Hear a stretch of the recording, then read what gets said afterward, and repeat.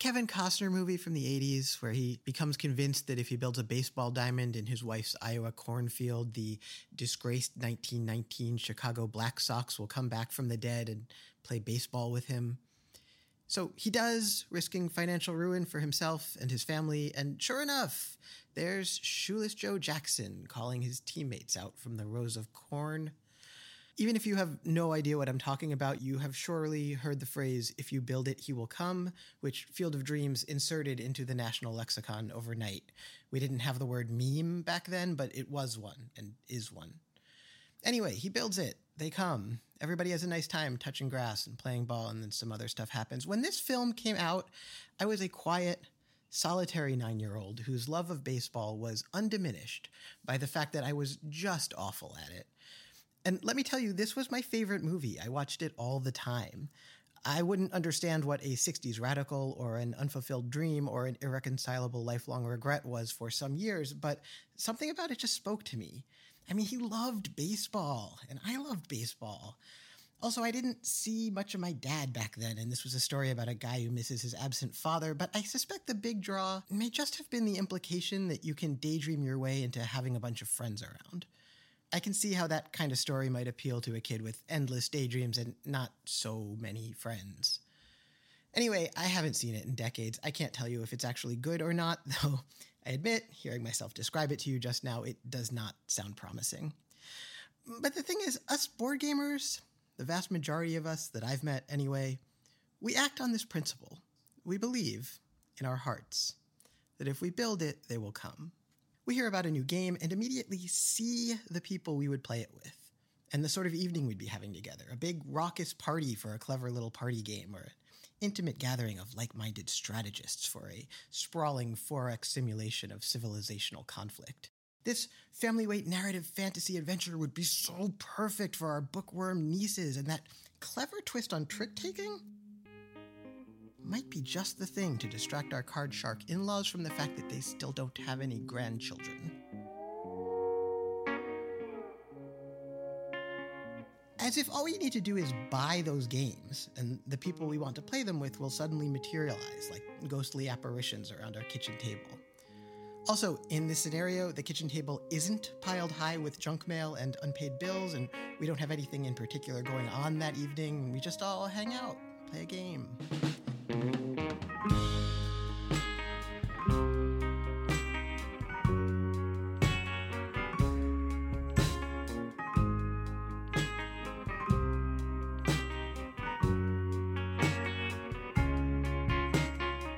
If you want evidence to support this sweeping generalization about the inner lives of tabletop gamers, well, I don't really have any, but you probably do. Just scroll on back through your email. See how many board games you bought during the pandemic. No. How many Kickstarters you backed.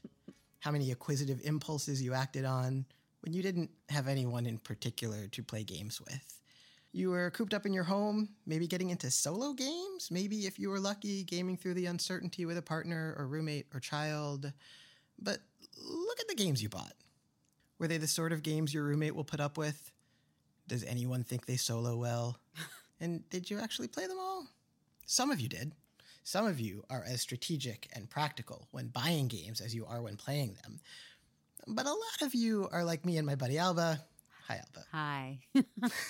Very hard for me not to groan throughout that entire last 10 seconds. Not the response I'm going for.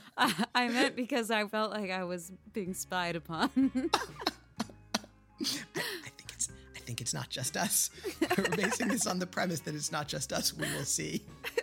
Because I think that these people, like us, accumulated comically large and unambiguously aspirational collections of games to enjoy at some unspecified future date, and then watched as astral projections of our friends and family gathered around our tables to play them. Whew.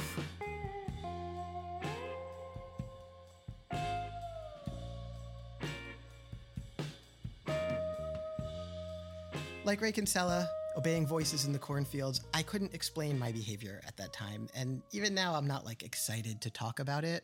This was a time when my income as a freelancer was unsteady, uncertain, and the prudent move would have been to save any discretionary funds for a rainy day. Even more preposterously, at the moment when all my D&D games moved online, I started buying physical miniatures and terrain, which I had never used for our in-person adventures. I was a theater of the mind guy, spinning fantastical tales of improbable places with words alone. What did I need with all these toys? I've come to see these purchases as a uniquely American form of prayer. Each one an expression of an increasingly desperate longing to be with the people I loved in physical space, enjoying one another's company, frittering away unstructured, unmediated time on some frivolous bullshit just for the fun of it. Like tossing pennies into a wishing well, except tossing credit cards into the internet. If you buy it, they will come. The trouble is, in the Kennan's actual life extended non-cinematic universe, this particular form of manifesting is yet to produce much in the way of concrete results. What I did manifest was an enormous library of board games, a number of which I still haven't played, and all of which would soon thereafter have to be loaded onto a truck and carted across the continent. But a regular game group, endless unspoken 4 hours with my favorite people, not so much. So, okay, it didn't work for me.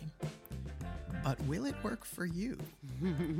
Much as I'd like to answer that question, you wouldn't want me to spoil this episode of the Punchboard Cathedral podcast where we are discussing games we didn't necessarily need.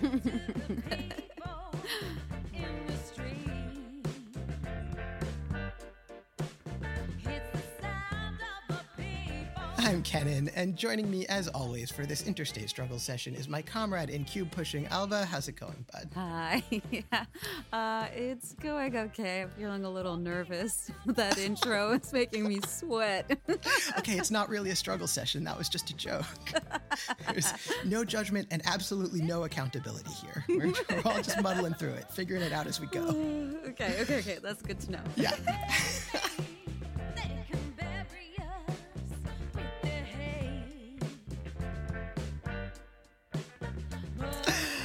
All right. Let's lighten the mood. Have you concocted some sort of game for us to kick things off? Yes, as ever, we have a holiday special. Oh, yes. Holiday special? Yes, I mean, I thought, by the time people are listening to this, we'll probably actually be past the holidays, but even still, maybe you're not ready to let go. So we have 3 games for you to decide which is the real game. We should give this a name. You guys help us. If you have a name for this segment, let us know. But until then. A fake gamer comes to New York. Yes, it could be that. Let's see. We'll let the people decide on this one. All right. Okay, Kennan. I'm going to present you with 3 games, and you're going to tell me which of these games is real. Game number 1. No Limit Texas Dreidel. I'm going to try not to laugh through this. I'm sorry, did you just say No Limit Texas Dreidel? Yes, I did. Okay. Yes, I did. I told you it was going to be holiday related. Okay, No Limit Texas Dreidel. Yes. Straight face. Reindeer Poker.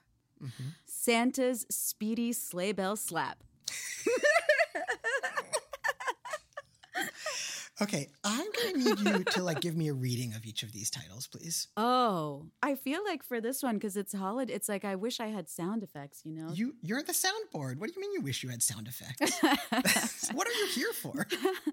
Okay. Oh, dreidel, dreidel, dreidel, I made it out of clay. And then I played No Limit Texas Dreidel.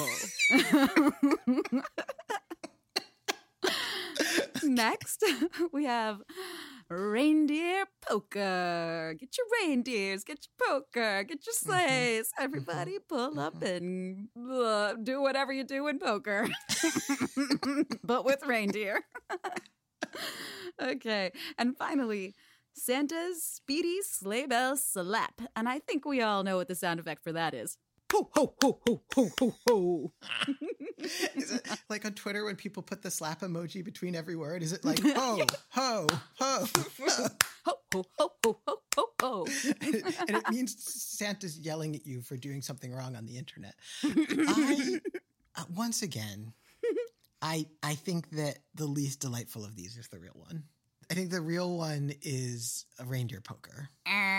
Really? It's not. I'm so excited now to know that one of those other 2 games exists. One of those other 2 games exists. All right, so it's either Texas Dreidel or Santa's Slap is the one that exists. No, you're kidding me. I'm not kidding. I have never been happier to be wrong in my entire life. It says, players get a couple of dreidels in the hole, not seen by other players, and together with 3 more communal dreidels, bet chocolate gilt against other players that they have the best 5 dreidel combination. So it's kind of like Yahtzee and dreidels and poker. Or Oh, yeah, you're using dreidels as the dice. and you're using gilt as the chips. Well, yeah, I mean, you always use gelt as the chips. That's the standard dreidel. Well, I got to tell you, though, you should also know that No Limit Texas Dreidel came out in 2007, and it has a 7.4 on BGG, but it only has 6 ratings. So 6 people really, really loved it. Actually, that's brutal because if it only has 6 ratings and it has a 7.4, that means like 2 of this person's closest relations hated his game or her game. Yeah, probably. I am going to play that game. If I can't find it, I'm going to download the rule book. I can't wait. I can't wait to teach my siblings No Limit Texas Dreidel. This is a fun fact. The standard edition is for 2 to 4 players, but the deluxe edition has dreidels for up to 8. Well, yeah, 2 to 4 players. What kind of sad-ass Hanukkah is that you've only got 2 to 4 players? Yeah. Up to 8? That's, oh, geez. I feel like this game should be built on the same principle as every High Holy Day meal, when you should be able to feed 3 times as many people as are showing up. Like, this game should support 3 times as many people as are going to play it. Yeah, they would probably be open to that feedback. I already have a note for the designer, frankly, and I haven't even played the game yet. Well, there you go. That's the game. Delightful. Delightful.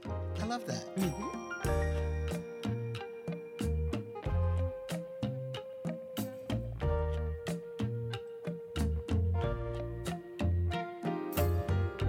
All right, we just got a couple loose threads today. I've gotten a bunch of very thoughtful and heartfelt messages in response to last week's intro. Thank you for sitting through it, and it means a lot to me to know that some of you have found it resonant or helpful in some way. And, you know, tough time of year for a lot of people, so let me restate the premise much more succinctly.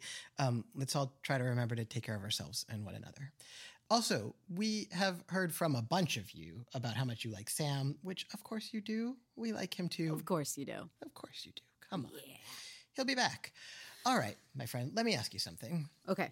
Have you, in your life, ever bought a game which, upon further reflection, you realized you didn't totally 100% need to own? Nope. No, me neither. That's it. End of episode. Bye-bye. Yeah. Oh, Kenan. So the answer is obviously yes. Yeah. There are many games that fall under that category that I haven't played. Yeah. And it's still there, and I've had it there for however long. Right. And if I haven't played it yet, maybe I'm not going to. And maybe I'm not going to. Yeah. But since we put down the parameter that it's like, it has to be something that we did actually play. So that knocked out a lot of stuff from the category for me. Listeners, this is how much we love you. We didn't want to make you suffer through us expounding on games we hadn't played. Yeah, exactly. Because So it's like, what's the point? It's just going to be a regret fest that's like, I'm just going to list things, but not actually have much to say about them. Right. So the first one for me in this category, I'm a little on the fence even as I say this, but it is one that everybody knows and loves, Azul. OG Azul. Mm-hmm. I actually avoided it for a really long time and this will shock everyone to hear, I did not like the art. You do not like the production, or you just didn't like the cover or something? I would always see the cover, online or wherever, and I just was like, it's so garish. It feels like a really like cartoony interpretation of something that's really beautiful in real life, and it just bothered me. It just felt like it was like not an accurate rendition. I actually thought in person that it was much more pleasing than I expected. Like when I was avoiding it for so long, seriously, I don't know what to tell you. I would just always find it almost repulsive.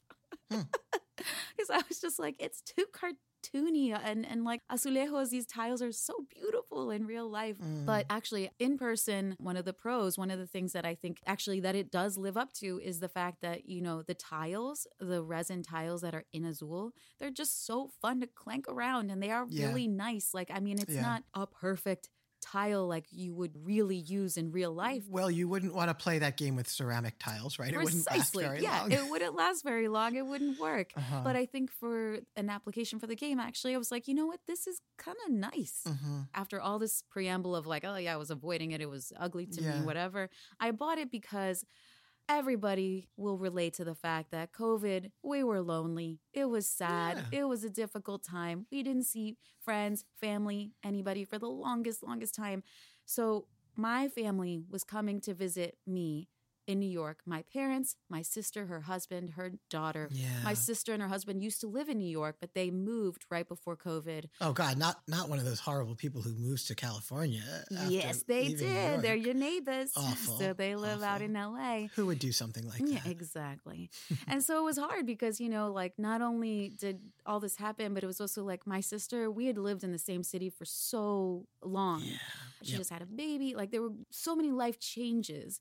And so everybody was coming to New York for the first time since COVID. And I think I was so full of anticipation and desire to make it like a really magical time Mm-hmm. that I was like on the hunt for like the perfect gateway game that I was like, everyone's going to be able to play it. Everyone's going to love it. I mean, I could like picture already in my mind the view of the table and, Yeah. we're all going to be sitting there and it's going to be so fun and reminiscing and laughing. And This is what I'm talking about. You see it. You hear about the game and you see it. yes, I Yep. felt it.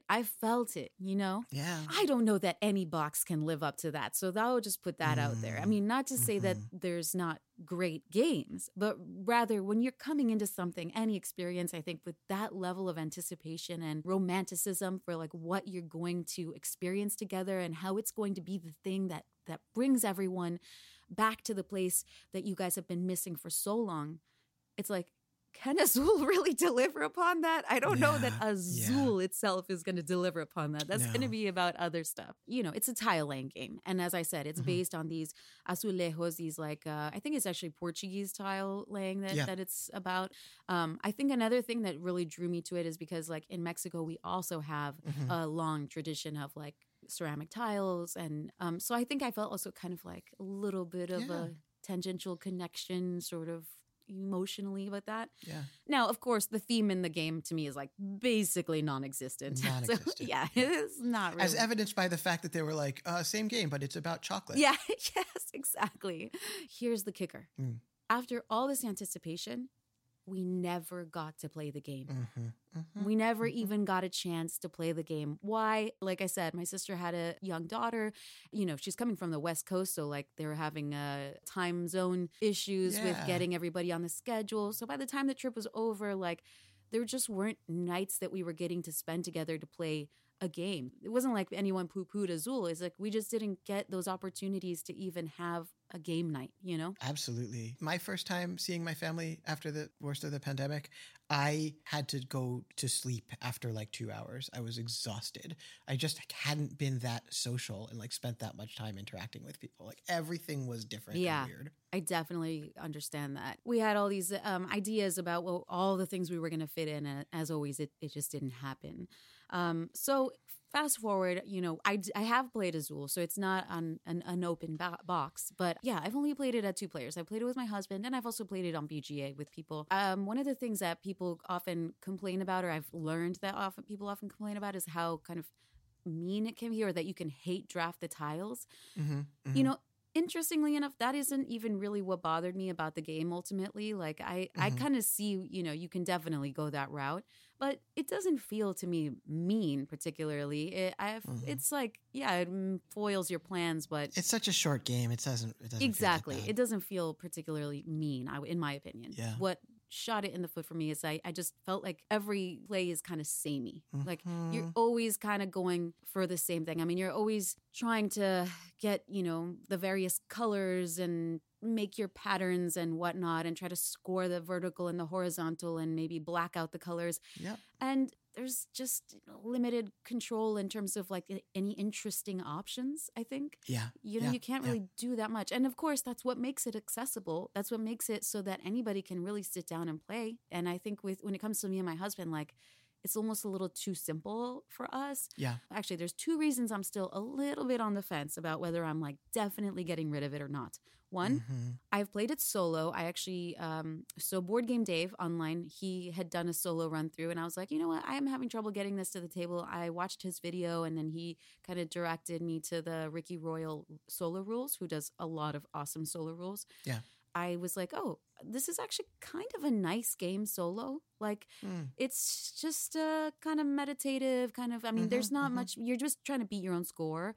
But there's something nice, especially because I think it has that tactility that you're like, it's a nice little thing I could be doing, having my coffee, having my evening, anything, wind down. Yeah.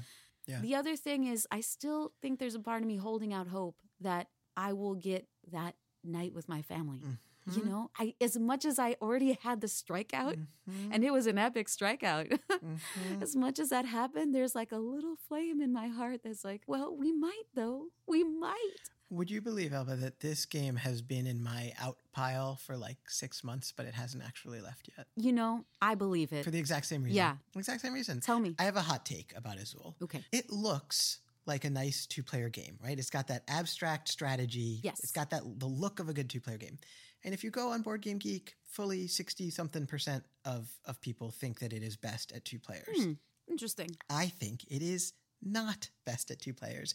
I think that at 2 players, it is basically a game of eeny, meeny, miny, mo. Yeah. Especially in the later rounds when, like, you know what you have to do and what everyone else has to do. And as you said, like, the decision space has contracted mightily. You can look at the tiles there, and if you want to do, like, a small amount of math, you can go, I'm going to take this, they're going to take this. I'm going to take this, they're going to take this. Yep. I'm going to take this.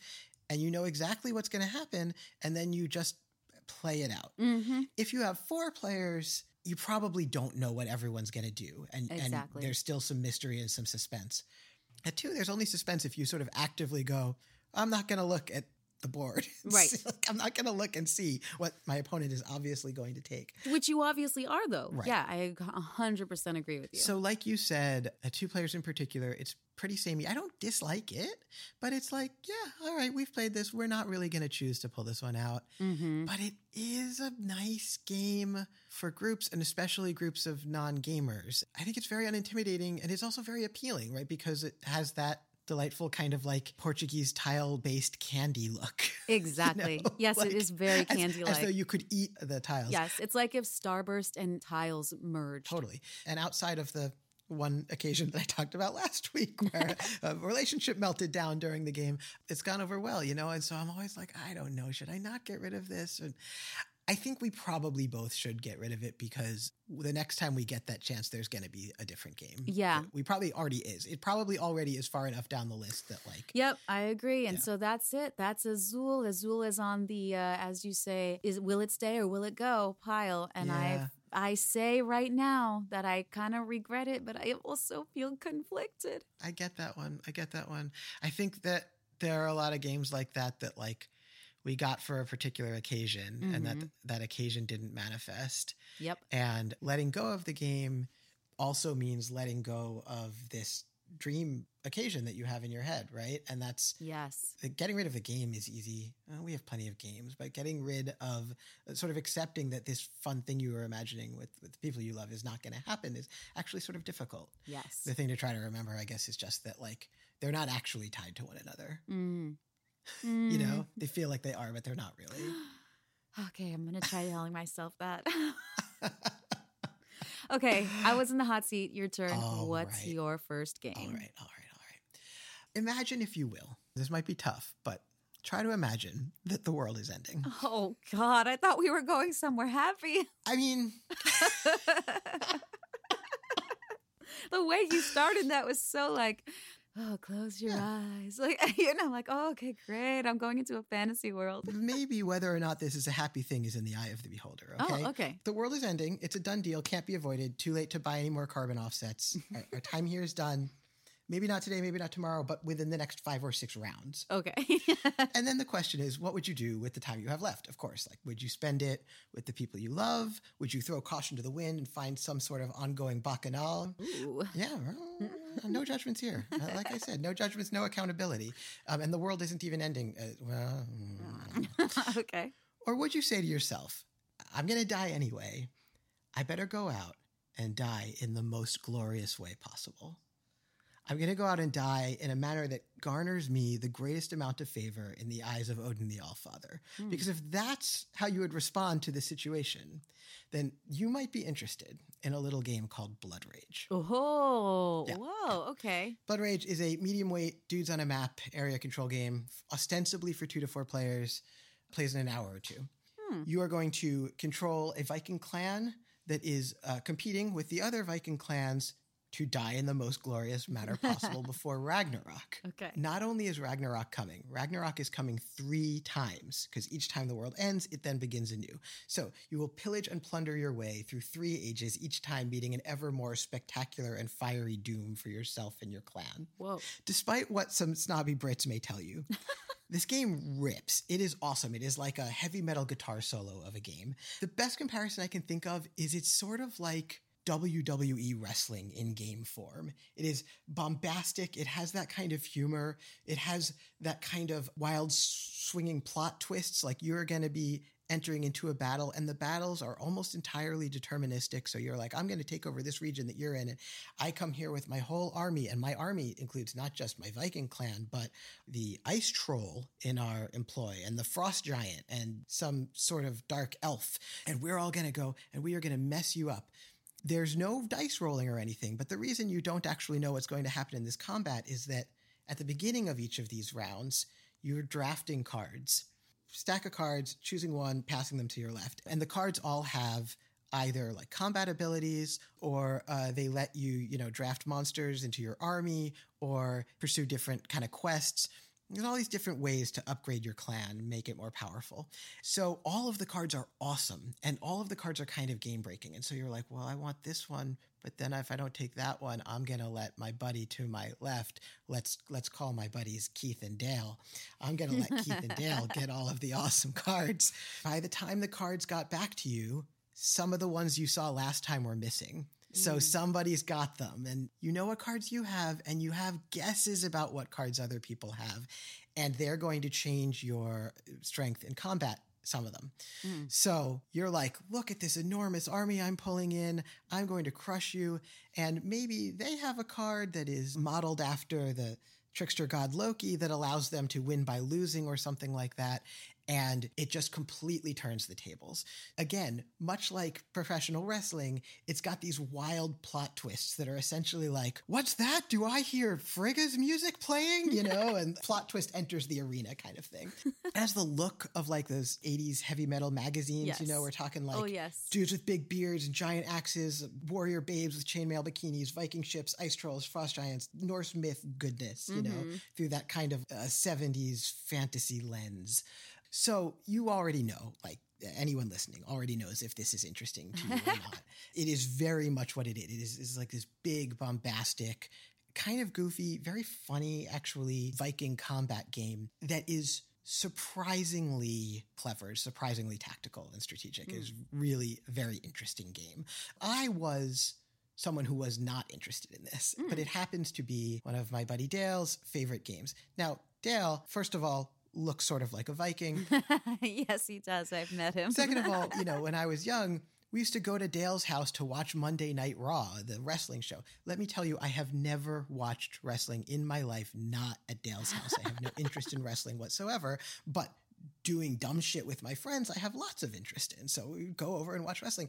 And that kind of performance of bombast, of grandiosity, Dale loves that. And he always brings it to a game of Blood Rage. And man, it is so much fun. It is just so much fun. It's got this fascinating drafting mechanism. So that's sort of where you do strategy, is in the drafting at the beginning of each round.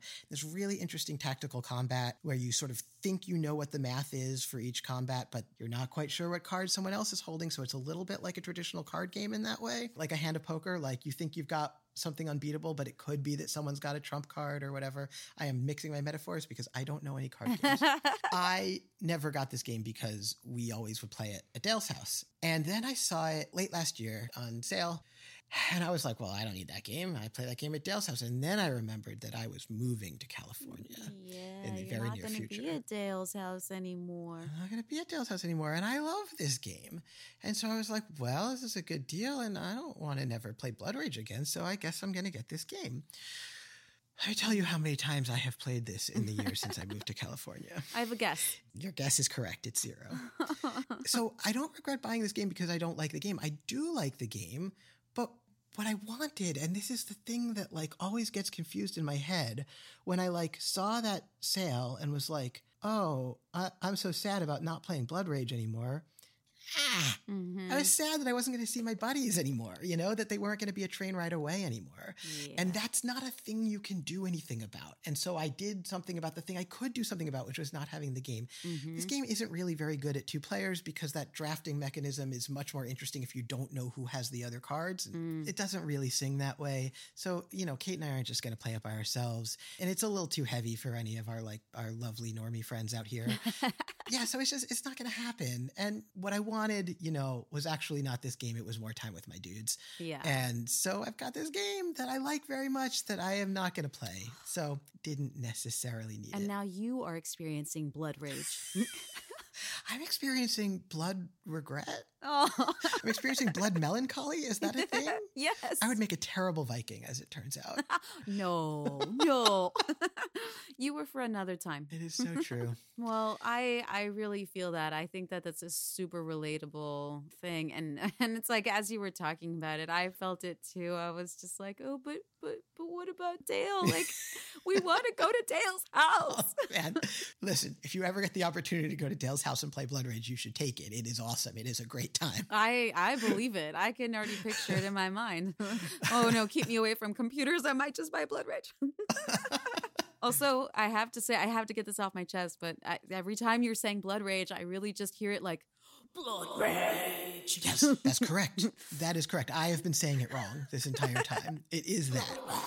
The whole game has the feeling of somebody saying Blood Rage in that voice. It is unapologetically over the top. Yeah, super metal, like yes. Blood Rage. Yes. Yeah, you can hear the soundtrack, whether That's or not right. you're listening to it. Yeah, absolutely. All right, you got a second one for us? I have a second one. This one is a little bit harder to talk about. Uh-oh. No, not like emotionally. Don't worry. I'm going to give everyone a break. Everyone, release the tension in your muscles. Do a little stretch. All right, we're going to give you a break now. Imagine it's the end of the world. Oh, yeah, exactly. No. Everyone take a deep breath and picture in your mind a beautiful Euro game about Charles Darwin. Oh. And no, it is not the one that you're actually picturing. Oh. Record scratch. There are too many games about Darwin. There's too many games about Darwin. So many games about Darwin. So this game is a little bit older game. It's called On the Origin of Species. So it's not Darwin's Journey, which most recently came out and has been heavily lauded and everyone loves.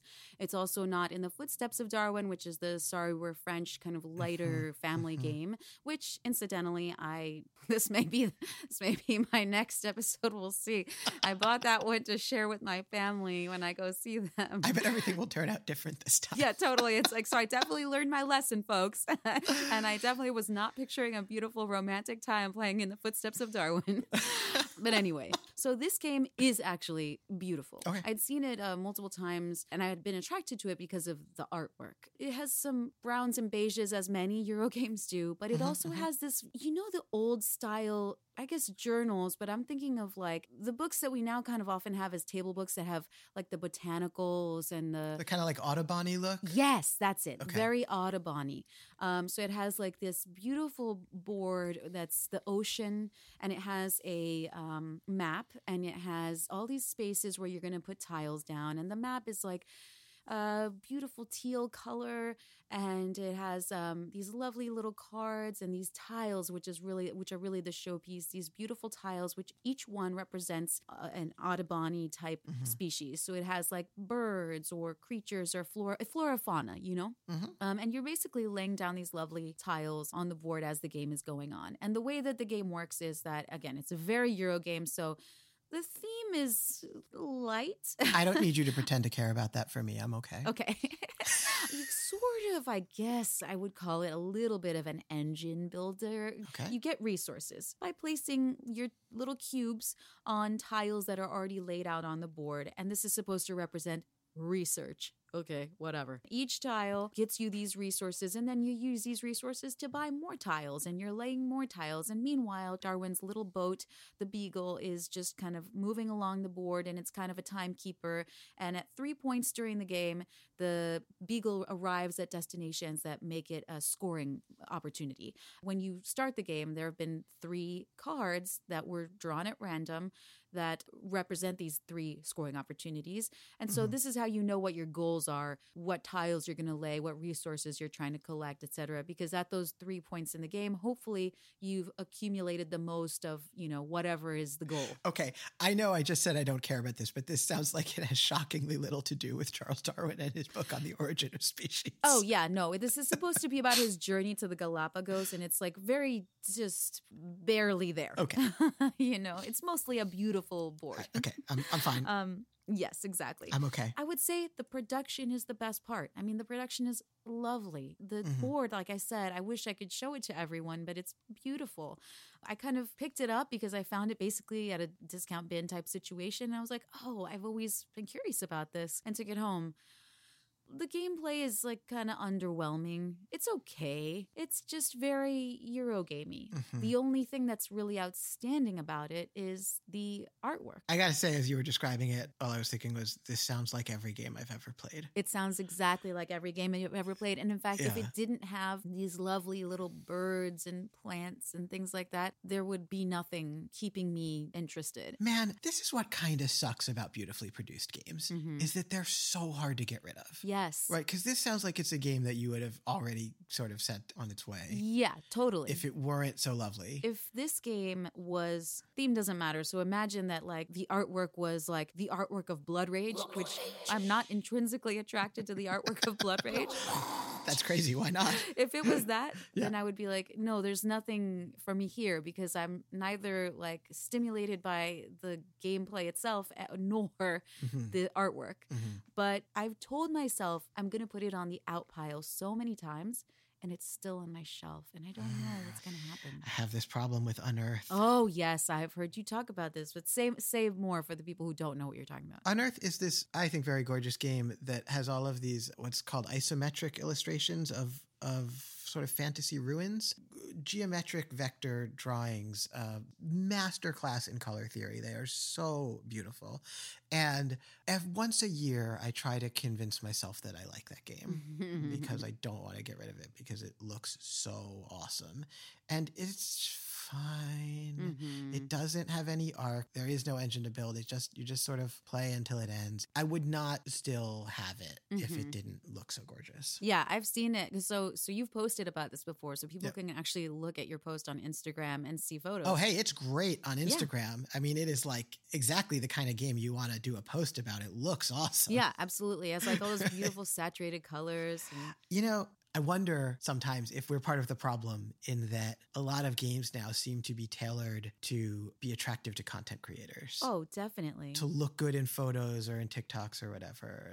And that is very different than a game that is fun to play. Ideally, what you're looking for is both, right? Like you want a game that's like beautifully produced. Like, I mean, the thing about On the Origin of Darwin is that the tiles, they're so solid and lovely. The linen finish on everything is just impeccable. The board, like I said, is beautiful. The details are there, but what happened to the details about the gameplay? Absolutely.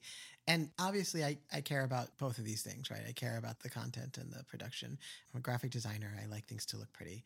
And I think that the purpose of good interface design isn't just that it's aesthetically pleasing, but that it makes it easier to use that thing. But ultimately, I am happy to play Clank any night of the week, even though it looks awful. I mean, it doesn't look awful, but it doesn't look good. It's a trashy looking game, you know? And I don't really care. There are a lot of games that I have never gotten around to playing because they look bad. I feel like what you really need those aesthetics for is to get you in the door. But after that, what really matters is the gameplay, right? You'll play a game that's ugly if it's really fun. Yeah. And you will not play a game that's beautiful that isn't any fun. Yep. Okay, so with that in mind, what is your next game? So both of my games are games that I quite like. Twist. Yeah, love Blood Rage. Just don't really want to play it out here alone. Mm-hmm. And I've only gotten through half a game of Forgotten Waters. Oh. But I loved it. It was great. Okay. So Forgotten Waters is a lightweight, cooperative, choose-your-own-adventure sort of game. 3 to 7 players in theory, but you want to be in the higher end of that. Plays in about 4 hours, which is why I've gotten through half of it. You can split it up into 2-hour chunks. So I had a bunch of friends over for a game night. We were going so hard at this game night that everybody slept over in my studio apartment. Oh my gosh. Like as though we were teenagers again. People brought cots and mattresses and we just like filled the floor. Oh my God. So we'd been playing games all day. And then we were like all pretty tired, but we were like, let's get one more in. And then we played Forgotten Waters, which is this game in which all the players are members of a pirate crew, and you're going to jointly crew a pirate ship that sort of sails around and attempts to complete missions while also resolving some sort of plot points and side quests. Gameplay is very light. The only real mechanism in it is this real-time action selection where you get to a port city and there's a list of things you can do there. And then it's like, go, and everybody tries to get their guy on the action they want to do before someone else does. Okay. And you do have these, it's cooperative, but you do have like private goals. So you might be trying to do something that is vexing to your crewmates, but you're still crewmates, you know? Okay. And this game has a website, which is better than an app. I mean, if you got to do one of those two things, I am really generally not sold on digital apps, websites, whatever, for board games. I'm not morally opposed to it. I'm just yet to have a experience with it where I was like, this is as much fun as not having a screen here and just looking at my friends. But in this, and I don't know, maybe it's because it was cooperative, it worked. There's this website that's sort of doing the storytelling, and then you've got this book of maps and a board of the ocean, and you're sailing around and fighting off foes and trying to sort of find plot points. And again, choose your own adventure. So you get this series of branching decisions. Really fun. I am hesitant to say this to you, but I think the voice acting is pretty good. Okay, so I didn't know that about Forgotten Waters, but I have heard that about the sequel, Freelancers. I'm I'm a little worried about where this is going to go, although I have an idea. But I've been very interested specifically in the sequel. And one of the reasons is because I've heard the voiceover is really, really good. And I'm intrigued. I mean, look, when people tell me a game has great graphic design, I look at that game and think it has, serviceable graphic design. I have a feeling that's how you're going to feel about the voice acting in this game. But it is way better than what you expect as a board gamer. Yeah. Right? If you've played any board games with apps, this is better than you expect. Makes sense. And the writing is funny. Like, it is a funny game. The plotting is good. It was cool. We were really having a good time. And then we just got too tired. It was like, wee hours, and we just had to go to sleep. We were like, all right, we'll get up. We'll get bagels in the morning. We'll finish this. But then we got up and got bagels, and we wanted to play some other games. And so we played other games instead. And this is the thing about this. The box says you can't even do it with less than 3, right? So there's no doing this with just your partner or spouse. And 3 is not really what you want. You want like 5 players for this game because everybody has a different role on the ship. Someone's the gunner, someone's the bosun, whatever, and it's just like more fun if you have these different roles filled and everybody's working together, trying to create a coherent machine together. If you are lucky enough to get that many friends together who not only want to play a game with you, but want to play like a really ridiculous game where people on the computer are making pirate voices at you while you do a choose your own adventure. Are you really going to spend 4 hours playing this game? Like, no, there's so many games you want to play. Yeah. 4 hours is too big a commitment for something this light and silly. And that's not to say that I don't think it's worth it. I would love to play more of this game. I really, really liked it. It was super fun. And I think like we all had a great time, and we would all have a great time if we kept playing it. It's just not going to happen.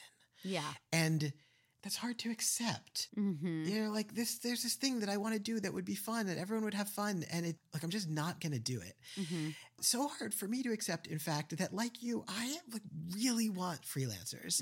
As much as I love pirate stuff, that like Adventure Time themed D&D campaign stuff of Freelancers, like that's very up my alley. That sounds awesome to me. I love the aesthetic. I like the art in Freelancers much better than the art in Forgotten Waters, which is kind of generic digital painting fantasy pirate, whatever. Yeah, I agree. I like the artwork and freelancers a lot. Yeah. And I have almost bought it like 6 times. And I have to keep being like, Kenan, Guilty.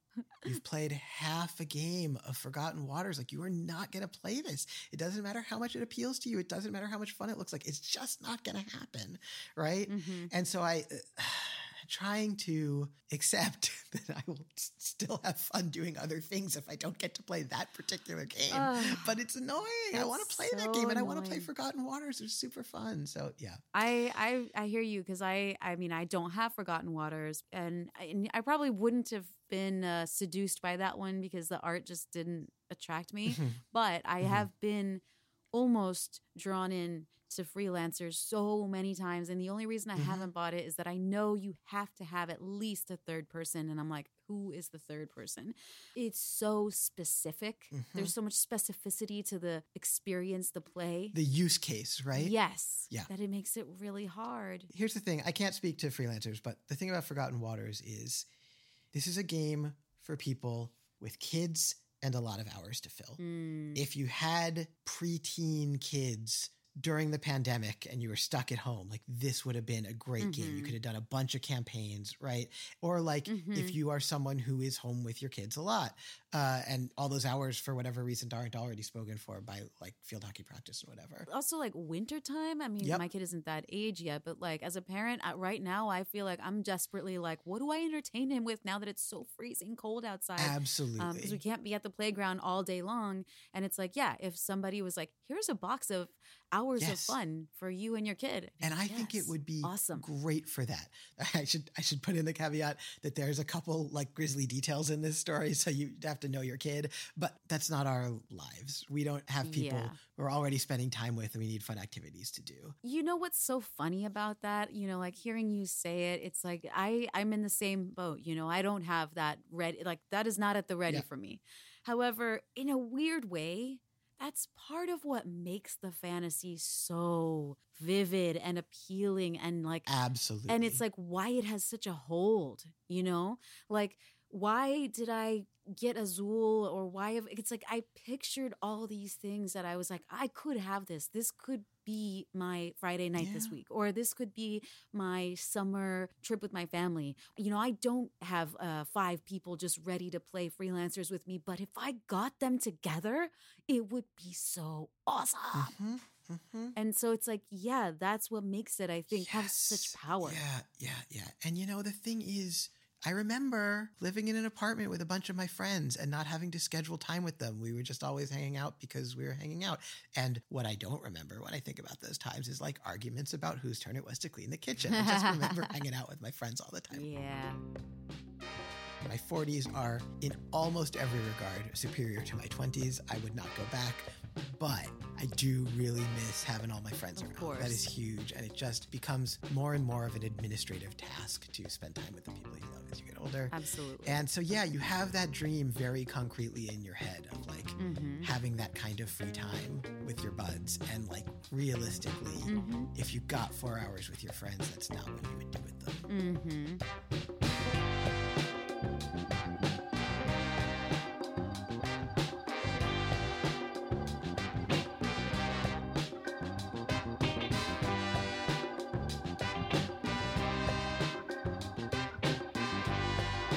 All right, I am just going to press the fanfare button here on the soundboard.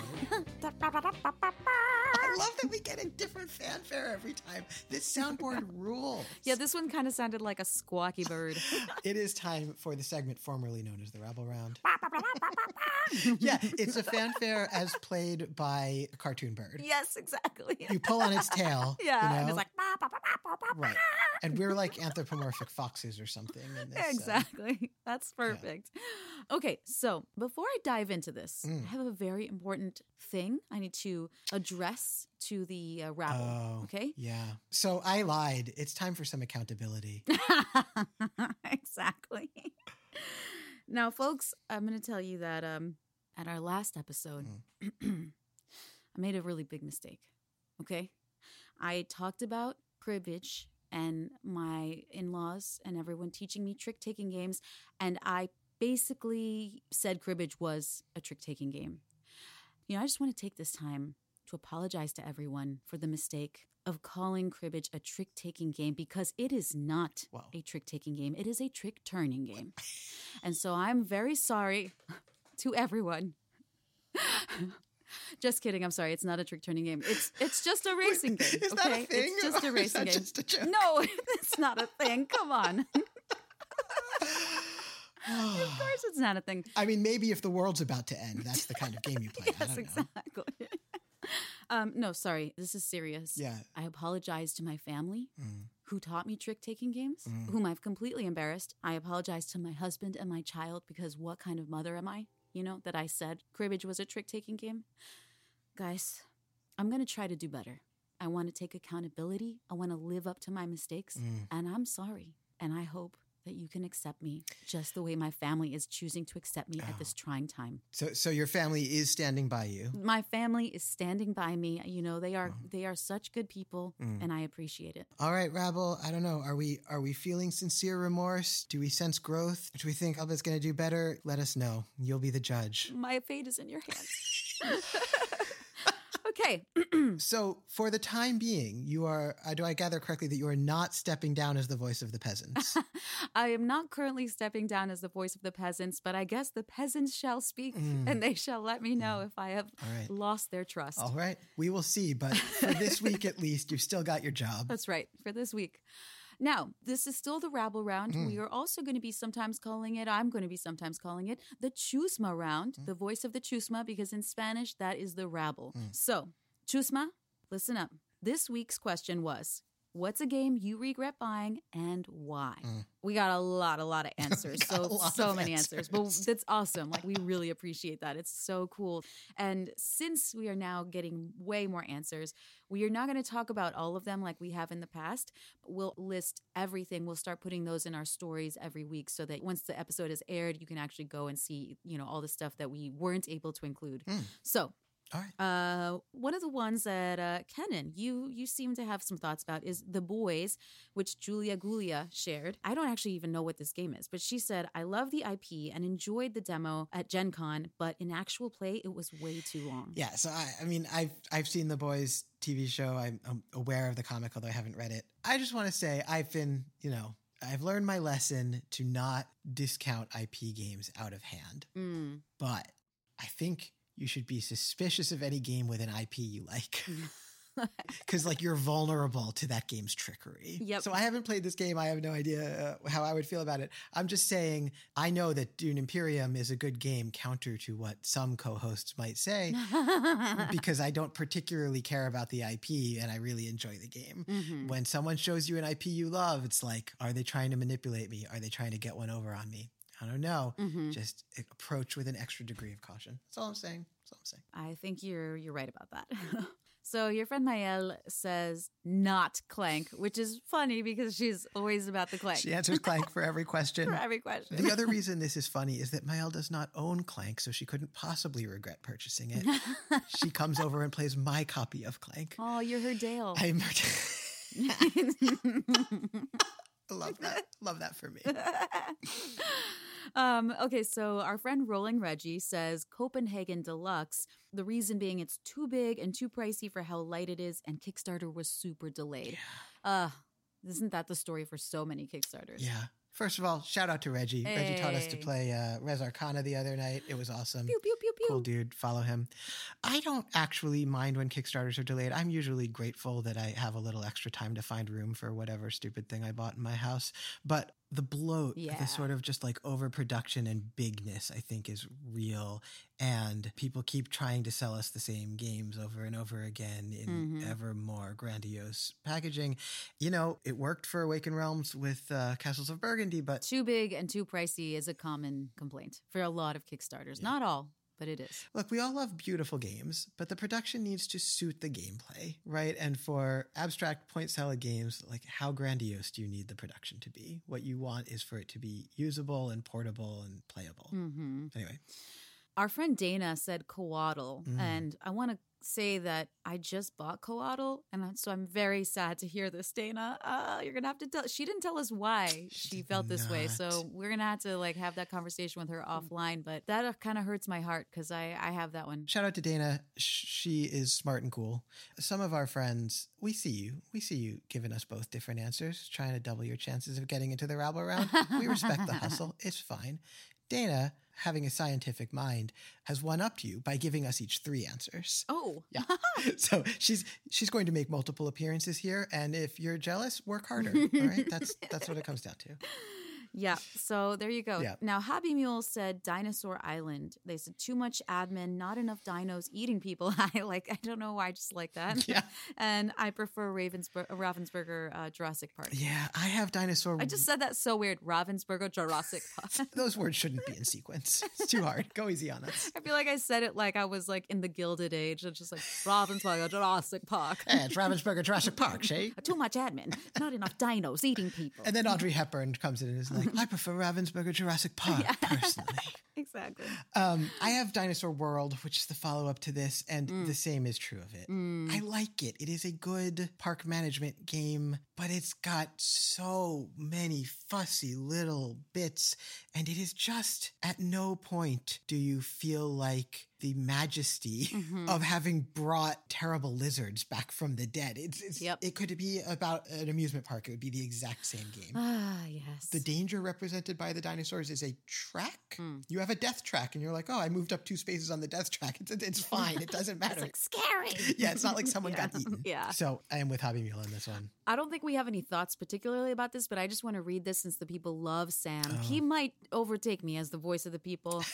Sam the Kuma said, Epic 7 Arise. It's the worst game I've ever bought or backed. It's like they never even play tested it. Oof. It is true. If you had done your apologia last week, everyone would have been like, we love Alba. We don't care. She's the voice of the people. No. But now they've met Sam. You've got to run for your money. Yeah, no. If this was an election, Sam would just he would be kicking me in the dust. You don't want the election to be held today. I'll say that much. No, I don't. No. You better hope Sam has a major slip up between now and election day. Okay, this is also funny. So our friend Tara's tabletop is her handle, said Flamecraft, laugh cry emoji, you know why. So good. I do know why. Tara hates Flamecraft. Ooh. Tara feels that it is very repetitive, that you sort of do the same thing all game, which I think is probably right. We have a joke that a Tara hate is a Kennen, it's fine, and this is an instance of that. This is a game that I think is fine. Yeah. I probably won't hold on to it forever, but I'm not mad about having bought it, but I'm not surprised that Tara is. Makes sense. Also, we have a few people who mentioned Gloomhaven, but Obsessed with Board Games said specifically playing it digitally was a much better experience for us. I think a lot of people relate to that. Yeah. So the aforementioned Dale really helped us through the pandemic by every Friday night, he would steal all of his family members' iPhones and iPads and give us 6 different views on Gloomhaven, and we would play his physical version of Gloomhaven together. It was great. It was a great way through the pandemic, but he had to do all of the admin because he was the only person there with the physical components. After that, he started playing it digitally, and he was like, well, I am never playing this game physically again. So yeah, I mean, I think Gloomhaven is essentially a video game and you are the processor, right? You execute the algorithms, and that's cool. It's cool to see how the sort of inner workings of the machine operate, but also once you've got a handle on it, it's just sort of drudgery, and I can see that it would be very nice to have the computer take care of all of that for you. Yeah. Speaking of drudgery, Great Western Trail, John from the Meepleverse said, bought it intending to play solo, but the setup was way too much. This is, I think, really relatable and a common problem. Yes. I find it's I'm going to play this solo, and then I just can't find the energy to actually do all the admin. Setup time is the number one determiner of whether or not I'm going to play a game solo. And I know a lot of our friends who are dedicated solo gamers are willing to put that time in and love a big immersive solo game. I always think I want to play a big immersive solo game, and I am just not, I'm not going to do it. I'm not going to set that up for myself. Same. Yeah. Hear that. Similar, Diogo of Bear With Meeples said Imperium Legends Classics. He also said solo and rules are hard work. Deck building puzzles seemed too linear, not for us. This is interesting to me because a lot of people really love this. And actually, Play It Solo was just talking about this one. I think this is one of their favorite games. And they were recommending that I look up Ricky Royale's video on this because it would help. Yeah, that's good to know because I have not played my copy of this because I am so scared of the rulebook. But our friend and Diogo's Lucy, Diary of a Board Game Girl, loves this game, has played it solo a ton. So I think you're right that the jury is hung on this one. But everyone seems to agree that the rulebook is awful. Yes, I've definitely heard that time and time again. Zishan from Board and Shield said Oath, and then he just has melty face. I think everyone probably knows what that means. I don't know what Zishan's reasons are, but if we didn't have the rule that we had to have played the game, this would have been at the top of my list. Yeah. I want to play this game so badly. But Same. By all accounts, it's not only a game that you need a group for, but it's a game that you need a group to play, 6 or 7 times to really experience it? I was really thinking about this game when you were talking about Forgotten Waters, just because of the specificity of, how many people you need and who you need and how it needs to be the same people. And you can't, it's like, because it is sort of a living game. This seems like so much my kind of game. Like, I am so fascinated by the concept of it. I really, really, really want to play it. But just like, me too. If I had a gaming group that was going to meet 7 times within a reasonable period of time, would we only play one game with all the games we want to play? No, it's not what we would do.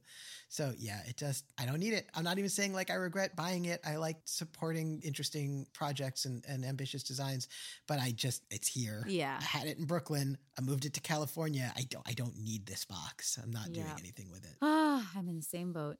Seventh Continent says Malphas of Good Games. Expensive, but not fun. First of all, Malphas rules. I think this game is so fascinating and cool, and I never play it. Part of it is this thing that we were talking about is that it's a solo game with a lot of admin. And part of it is that what's cool about it is the subtlety of the storytelling. It's very much like Myst or those old kind of point and click computer games, or even like the pre-visual ones like Zork. Like it has this like, what happened here kind of mystery to it, and you're exploring this very large map and trying to figure out like what has gone on, and there's all these little details in the art and in the storytelling. So cool narratively, like such a cool experimental narrative project. The gameplay is kind of a slog. It is really punishing.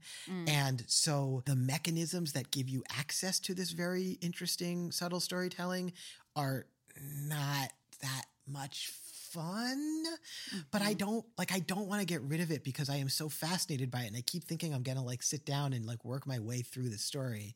I don't know. I'm 50% on this one. I don't know if I agree or disagree, but I see his point.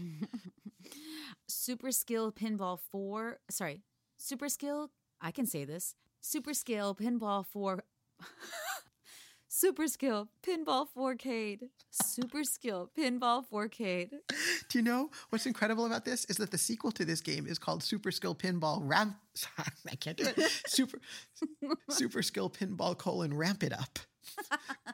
These games have the worst names in board game history. I actually quite like Super Skill Pinball. I think it's a nice little Baking game. and Board Games does not, and they found it to be incredibly boring. It's interesting because I remember Tom from Shut Up and Sit Down during COVID was like, Super Skill Pinball 4K is great. I think it is both boring and great. Oh, interesting. Does that make sense? So it's a game, it's a roll and write game that models a pinball machine, and there's like 4 different tables in each box, and they're not like expansions. Like you can just get whatever box. I find it to be a really fun little puzzle. You've got a little silver ball that's moving around your dry erase board, and you're deciding where it falls and which flippers to hit it with, and rolling dice to see which actions are available to you. And I both think it is incredibly stupid. Like, why am I doing this? You know, like, why do I want to model a pinball machine not with a pinball? And like, I find it to be a very kind of like fun, calming little puzzle. I don't know. I like it. But I don't fault anyone for not liking it. Yeah, fair enough. I can't decide from your description if it sounds interesting at all. Okay, John from the Meeple Versus says, Wingspan nesting box. So big and unwieldy, we play less now. This is actually interesting to me because it's funny that this thing that's supposed to actually like streamline your experience and like make it easier for you to get things to the table suddenly becomes this daunting thing. I have given away 2 of these expensive big boxes. Oh, wow. One for another Stonemaier game, for Scythe, actually, and one for Everdell. Interesting. Okay. Not only did I give away the big box for Scythe, but I had an insert for it that I had stained and done my whole thing to and made pretty. I love Scythe so much, and I had all this stuff, and I was like, I'm going to have all of this in one box. I got it all in there, and I looked at it, and I said, oh, I can never take this game anywhere. Yeah. This game just got way harder to play. And anytime I just want to like show it to someone, even if they come over here, I have to fish out the specific components for the base game, right? Because we're not going to play with all this stuff. And I was like, oh, this was stupid. This was a mistake. So I sent it to my friend Eli. It's like, here you go. Congratulations. You've got an insert and a big box for Scythe. Because everyone goes to his house for game night in New Jersey, but it didn't make sense for me. Like I was living in Brooklyn at the time. I wanted a version of Scythe I could take on the subway with me, and that was not portable. And then I got everything into my Everdell box, and anyone who reads my posts will already be familiar with this story. I was like immediately like, well, this sucks. This box is way too big to store anywhere. And again, such a production to get anything in or out of it.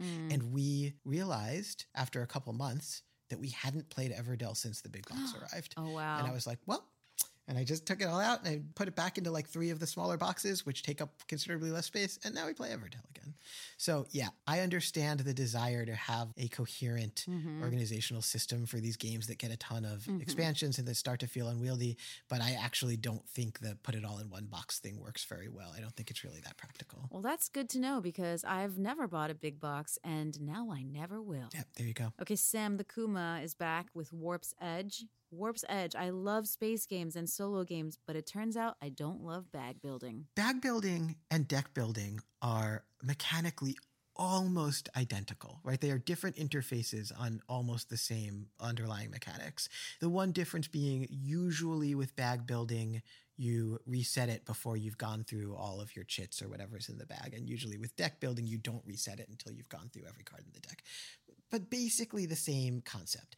They feel so different. The randomness of bag building, I think, feels bad in a way that I don't feel when I'm doing deck building. If you're playing Quacks and you pull out a hand of all cherry bombs, it feels so bad. It's so annoying. And you're like, why do the gods hate me? And I don't know, that feels really different than deck building, even though it's still random what's coming up when and whether your combos work and stuff like that. So I don't know. I have not yet played a bag builder that I can think of, so I guess I don't know how I feel about it, but we'll find out soon enough.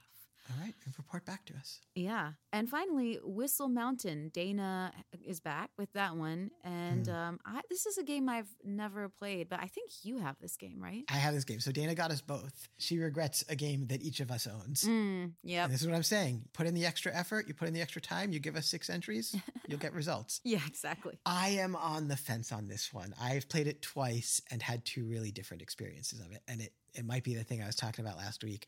The first time I played it was at Dice Tower West. And it is a really interesting spatial puzzle plus worker placement game. So you're building up a dam in like the American Southwest, and you're flying these dirigibles to different worker placement spots. Your workers are your dirigibles. Your meeples are not your workers.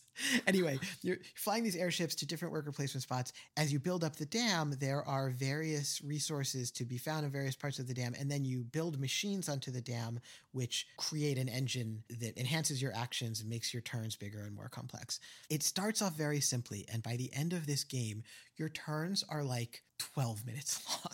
They're like, you're doing so much and they're so complicated, and you have to remember like these 19 different machines that you've put into the dam and all of these like cascading card effects that you've picked up. It is really cool. And the first time I played it, I was like so exhilarated by the arc of this game and how your turns get so much more powerful and complex, and your machine gets so much more intricate as you go.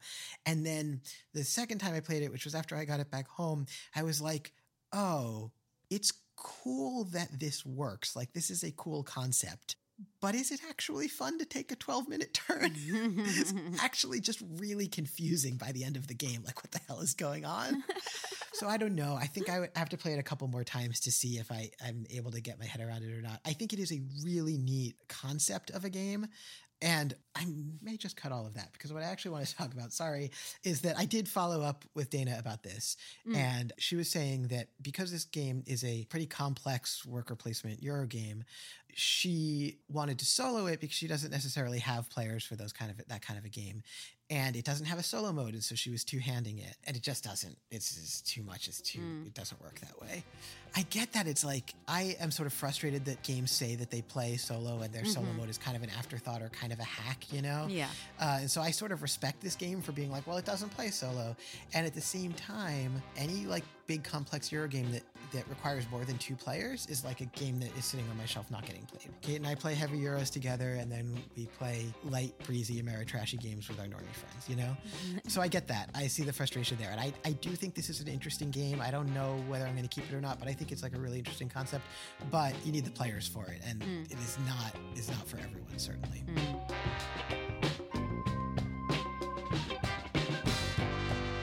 So that's it. That is the voice of the rabble, La Chusma. Thank you for your comments. There definitely were more, and I just want to say that we will be putting those in our stories later. Yeah, and a couple of you wrote in to tell us that you had no regrets. No one's impressed with you. No one likes a show off. No, I'm kidding. That's awesome. Well, I have to say, actually, Camping People was one of the people who said he had no regrets, and I did talk to him about it, and he was like, well, maybe if I go into my board game closet, I might actually find some of those, but I'm not going to do that. So I was like, ignorance is bliss. Oh, no regrets as long as this door remains closed forever. Exactly. Okay.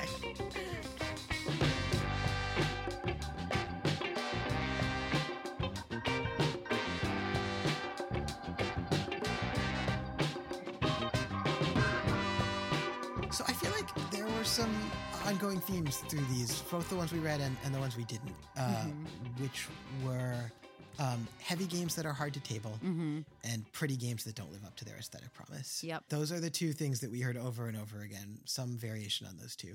So something to think about as we're all shopping is am I actually going to get to play this game, or is it going to sit there making me feel bad about myself and making me feel guilty? And B, am I being lured in by its beauty? You know? Or just the FOMO. Is this game a siren luring me to the rocks? I suspect that it is going to be harder and harder for games to win us over with looks alone, because I think that just a few years ago, it was so rare to see a really beautifully produced board game, and now there's a ton of them. And I have a feeling that I don't even care what that game is like. I'm just going to buy it because it's so beautiful. I think that's going to be less of a compelling pitch to a lot of us than it was just a couple of years ago. I think that might be true. I hope it's true. Anything else that we should be asking ourselves before we buy a game? Should we have a checklist? Should we have a list of criteria a game should meet before we buy it? Or should we just accept that we're going to buy some that are misses or that we don't get to play, and that's sort of part of the cost of doing business? I feel like the right answer is yes, you should have a checklist, and you should be a good citizen, and you should be really financially, fiscally responsible. But I don't know. I mean, I think it's really hard because I think this is so tied, for me at least, to the fantasies we were talking about and the things we dream about. And so it's really tough when you're like having these daydreams about what's going to happen it doesn't feel fun to shut that down, you know? No. It's like, oh, okay, let me be not fun. Yeah. So I don't know. I'm a little torn. It's like, I know the right answer, but am I really going to change my behavior? I mean, maybe somewhere in the middle. That's just it. You can sort of know what the responsible way to go about this would be, and that's entirely different from doing it. One thing that I have done sometimes that has helped is to try to actually plan the event that I have in mind for this game before buying it. That's clever. So I had friends who love heist movies, and I saw Burgle Bros, and I was like, hey, would you like to come over and play this game? And they were like, oh, that looks awesome. Like, we would love to do that sometime. We're busy for... And I was like, this isn't going to happen. Right. And I didn't buy it. And if at any point they are like, hey, we're visiting California. Yeah. We want to play that game you mentioned. I'll buy it. I'll buy it right away. Yeah. I don't need it until then. The fact that there are these games sitting on our shelves or sitting in storage or wherever that we want to play but aren't playing yet means not even that we shouldn't own those games, but that we didn't need to buy them at the moment in time when we bought them. We could have waited until. So true. And then some half of those you're going to decide you didn't actually need, and the rest of them you're going to decide you did need. Get them later. It'll be fine. The other thing is that, and this is just so much easier said than done, but for me at least, and this goes back to all the purchasing I did during the pandemic, the antidote to buying games is playing games. Yes. The more I am actually playing games, the less I feel the need to shop. Yep. It's weird, but that's how it is. When I go to a convention, I always bring only a carry-on, and I bring a duffel bag in the carry-on, and this is my system for limiting how much stuff I can bring home. At Dice Tower West, which I've talked about, where I just played games for 4 straight days, I did not buy a single thing. Awesome. It's not because I was feeling particularly virtuous. I didn't need more stuff. I was doing the thing I wanted, which was I'd already reached the end point that we are trying to get towards when we buy games, which is I was just playing games, right? And so if there's any way to put that energy into like going to a meetup or, you know, like finding a group or something, like I think that is worth its weight in board games. Yep. You couldn't have said it better. Do you want to do challenges? I have a challenge. Okay. My challenge would be to get one of the games you feel you could actually play with your family to the table over the holidays. I think that is the challenge for me, for you, and for our listeners. Yes. Yeah. I like it. And, you know, Alba, you this time can be like, hey, I need to do this for the podcast. Can anyone help me out? Yes, you know? exactly. And everyone's going to be like, Oh, guys, I have a job, and you have to help me with my job, okay? Job. Yeah. Job. And you know what? The rest of you, you can all say that. Yes. You can all say, It's like my homework. I need to play this game for the podcast. Can anyone help me out with this project? Yes. Anyone has any questions about it, you send them to me. Love it. Do it for the pod. Do it for the pod. All right, and I think that's about it for this episode. If you want to join the rabble round, the Choose My Chatter, or just say hi, find us on Instagram. Alba is, of course, Meeples and Baninis. I am Punchboard Cathedral. Otherwise, you'll hear from us again in a couple weeks. Until then, ramble on. You know we will.